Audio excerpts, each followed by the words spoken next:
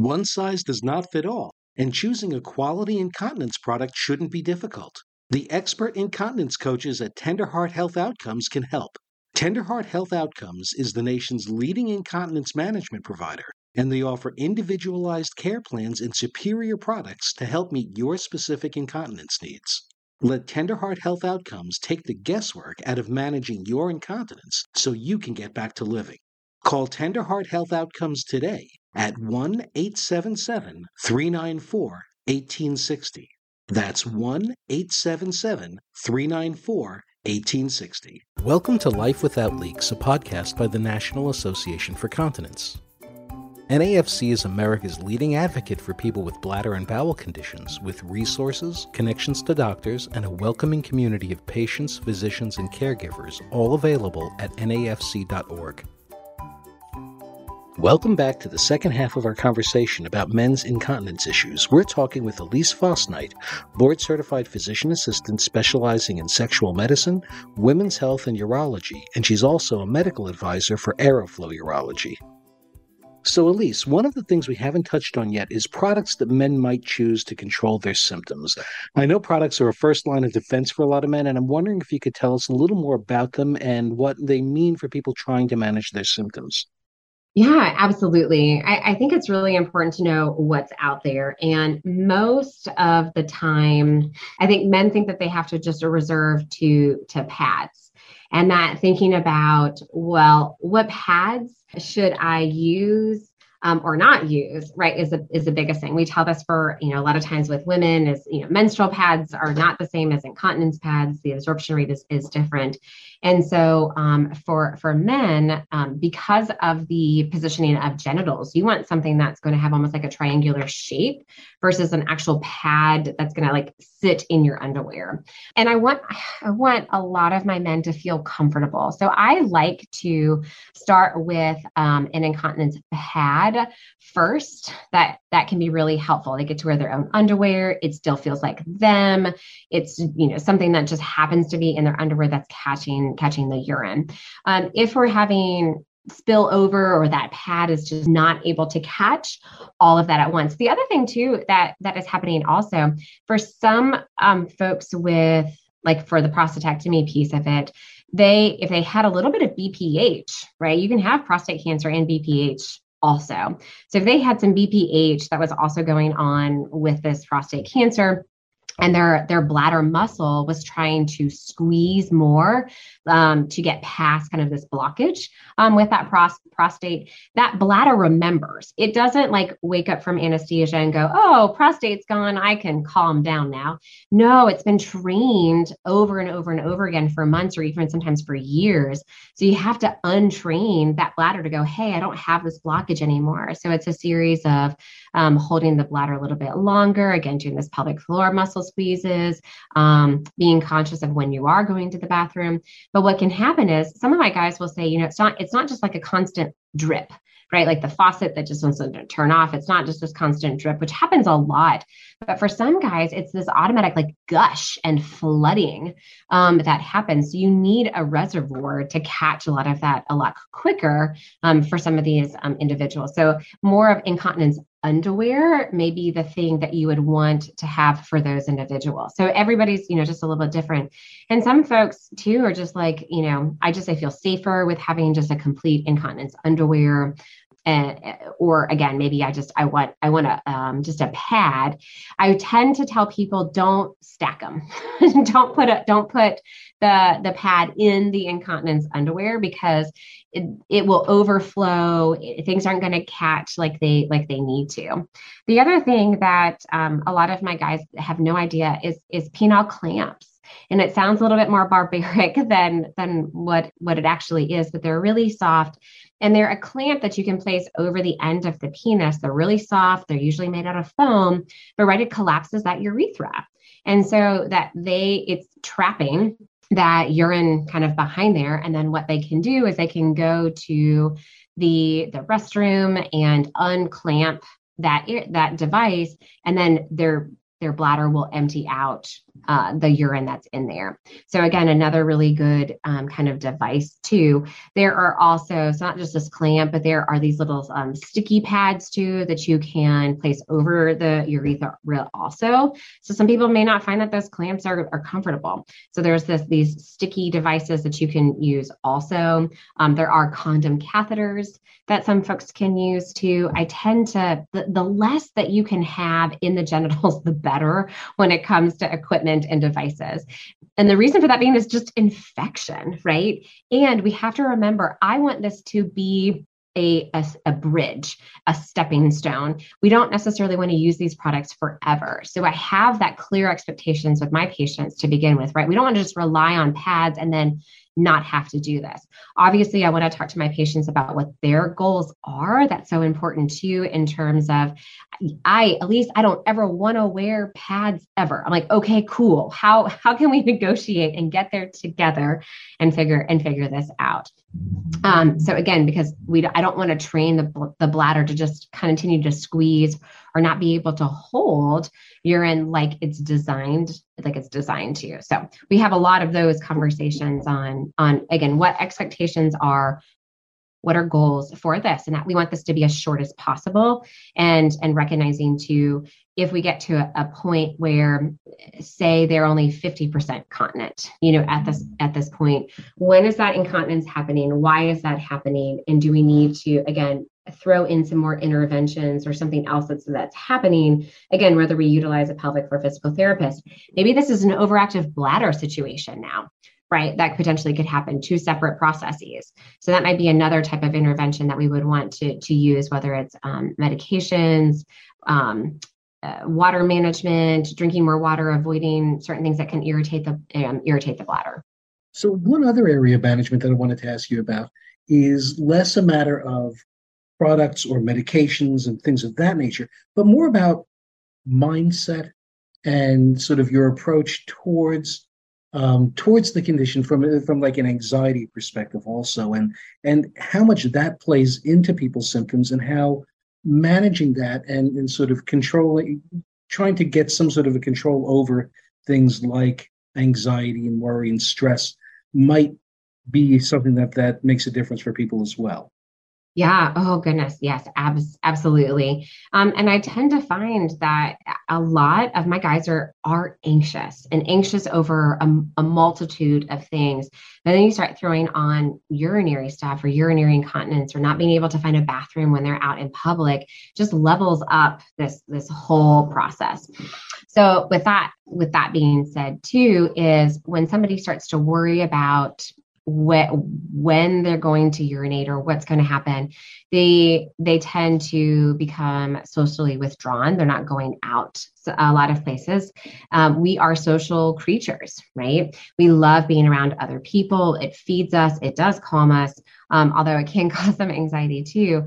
But being socially withdrawn can increase the mental health concerns. We have lots of research that shows that too. And incontinence definitely has a lot of barriers to that. Anxiety makes you hyper-focus. So there is this hyper awareness of, where's the bathroom? I better go now. I'm going to try to go before I have an incontinence episode. And so what happens is then we start training the bladder to have a different set point of when it fills in the bladder of, okay, so my bladder typically would want to go to the bathroom and empty it out when there's 300 milliliters that are in there. So about 10 ounces. Right. So, but if we start leaking at that amount, we're going to try to stop and go to the bathroom when our bladder has 250 mLs. So when that happens is our bladder then thinks, oh, 250 is now my capacity. I'm going to give cues and signals earlier to go to the bathroom. And then it's just this vicious cycle of you're constantly holding less and less in your bladder and going more and more and more, which is causing more and more anxiety. So again, just this kind of vicious anxiety cycle that's provoking you to go to the bathroom more frequently. Now, the other thing too, anxiety causes high tone pelvic floor. We have a lot of research now that directly correlates folks who have TMJ, who have anxiety, who have other stress disorders, that a lot of the stress and tension is now being held in loosen those pelvic floor muscles, right? So those muscles clamp up, they clench. And when you go to the bathroom, you can't relax out those muscles enough for the bladder to squeeze the detrusor muscle, empty out the bladder, and be able to then fully evacuate that area too. And then it's just more urgency, more urinary symptoms compiled on one another over and over and over again. And so that anxiety can continue to get worse and worse and worse.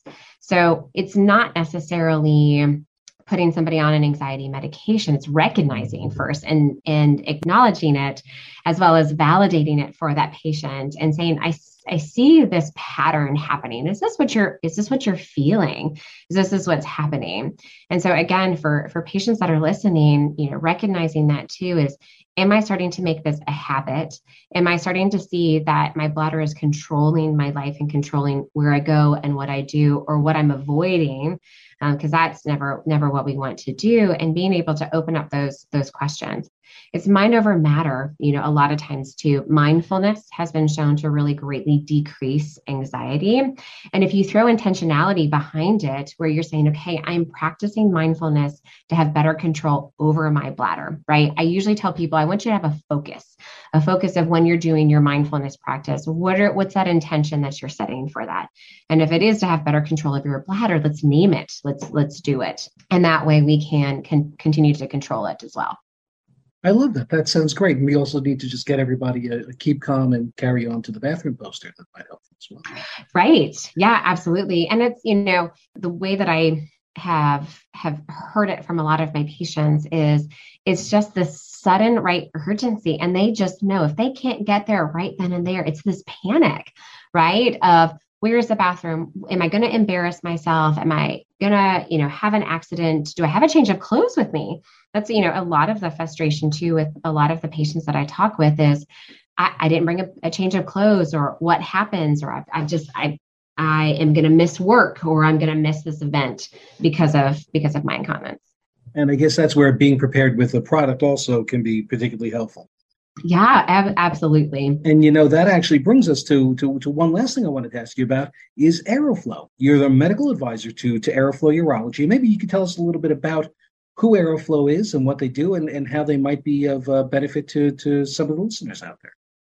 Yeah, absolutely. So Aeroflow is a company really geared towards healthcare. So it's not just, to back up a little bit, Aeroflow is a bigger company, and they do a lot of other things besides just urology. So they also help with breast pumps and that sort of thing. But in terms of Aeroflow Urology, and what it actually does is they do a lot with catheter supplies, incontinence products, which are pads. They have a lot of support for kiddos too, right? It's not just older adults or adults that have concerns with their bladder. It's really everybody. In terms of intermittent cathing, they have those products. They have longer term catheterization products. They also have protective pads that can be really helpful for somebody during the night too, during sleeping. So that can be really helpful. I love that they have products too that help to support the skin and breakdown. This is really important too when I talk to patients about wearing pads and protective underwear or whatever that looks like, is that's a warm, moist area. And now if we don't change it enough, then we start talking about there can be skin breakdown that happens, urinary tract infections. So we want to make sure that we at least keep that area as dry as possible. And for some folks, right, they have been maybe kind of governed by their pads all day long. They're just like, I want to sleep with no underwear, but I don't want to get I don't have to change my sheets all the time. So having these kind of under pads or kind of chuck pads for bed can be really helpful. And Aeroflow has those. They have the skin barrier protectiveness. They have special wipes to help clean as well. And the other really thing that I love about Aeroflow is their generosity. So they're going to try to work with patients as much as possible to get them the products that they need in a reasonable budget. I think that's, what we're looking at the world right now, and things have gotten so expensive. That's why people are wearing their incontinence pads or their underwear all day long, literally are so soaked to the point that it's so heavy that it's causing chafing onto the skin, skin too, because of that. And just, again, so much skin breakdown. So it's just, I love their company. I know I'm a little biased because I've been working with them for such a long time, about 3 years now, which is awesome.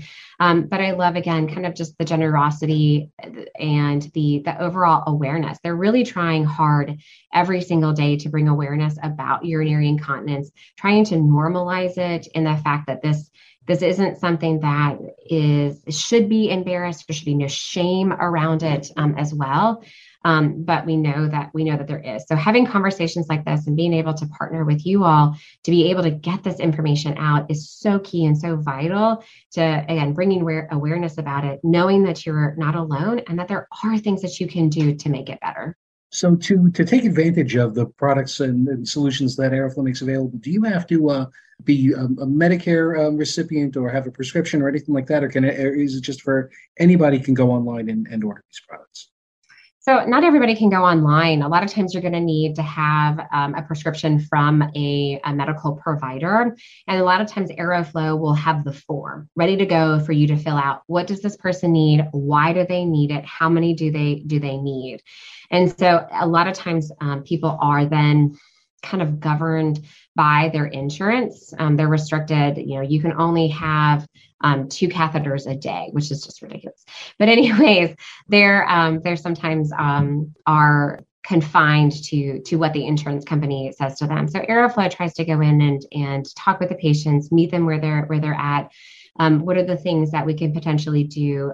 Is this FSA or HSA eligible? Is there other ways that we can get you to pay for this? Medicare is pretty good, but Blue Cross Blue Shield and other commercial insurances are going to be really, really good too. There's not, from what I have found, there's not a whole lot of pushback, and as long as they have a provider's reasoning.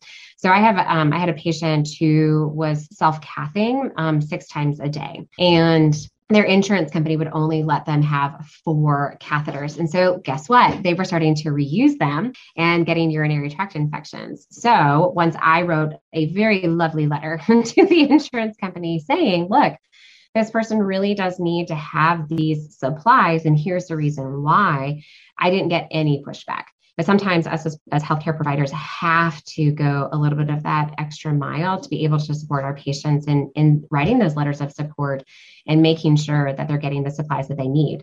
Now, a lot of times healthcare providers don't always ask that.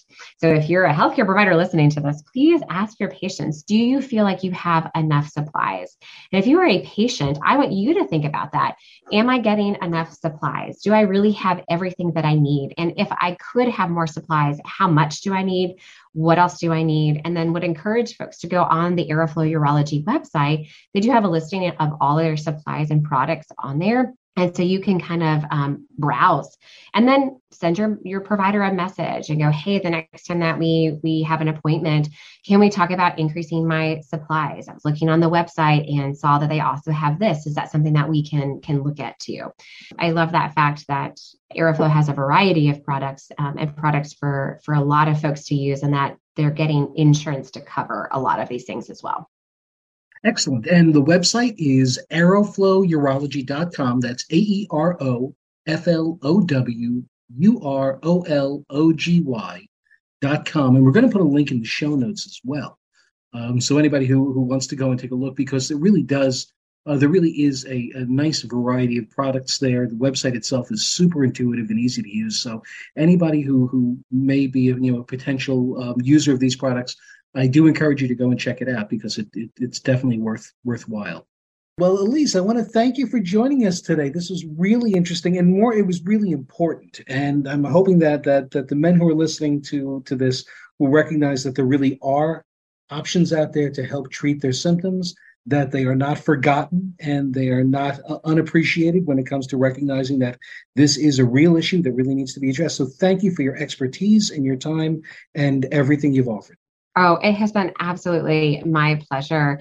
And the more information and education that we can get out there and more awareness about really important topics like urinary incontinence, especially with a male focus, is so key. So I am so happy to be here as well. And thank you so much for letting me share what I have learned over the past 12 years.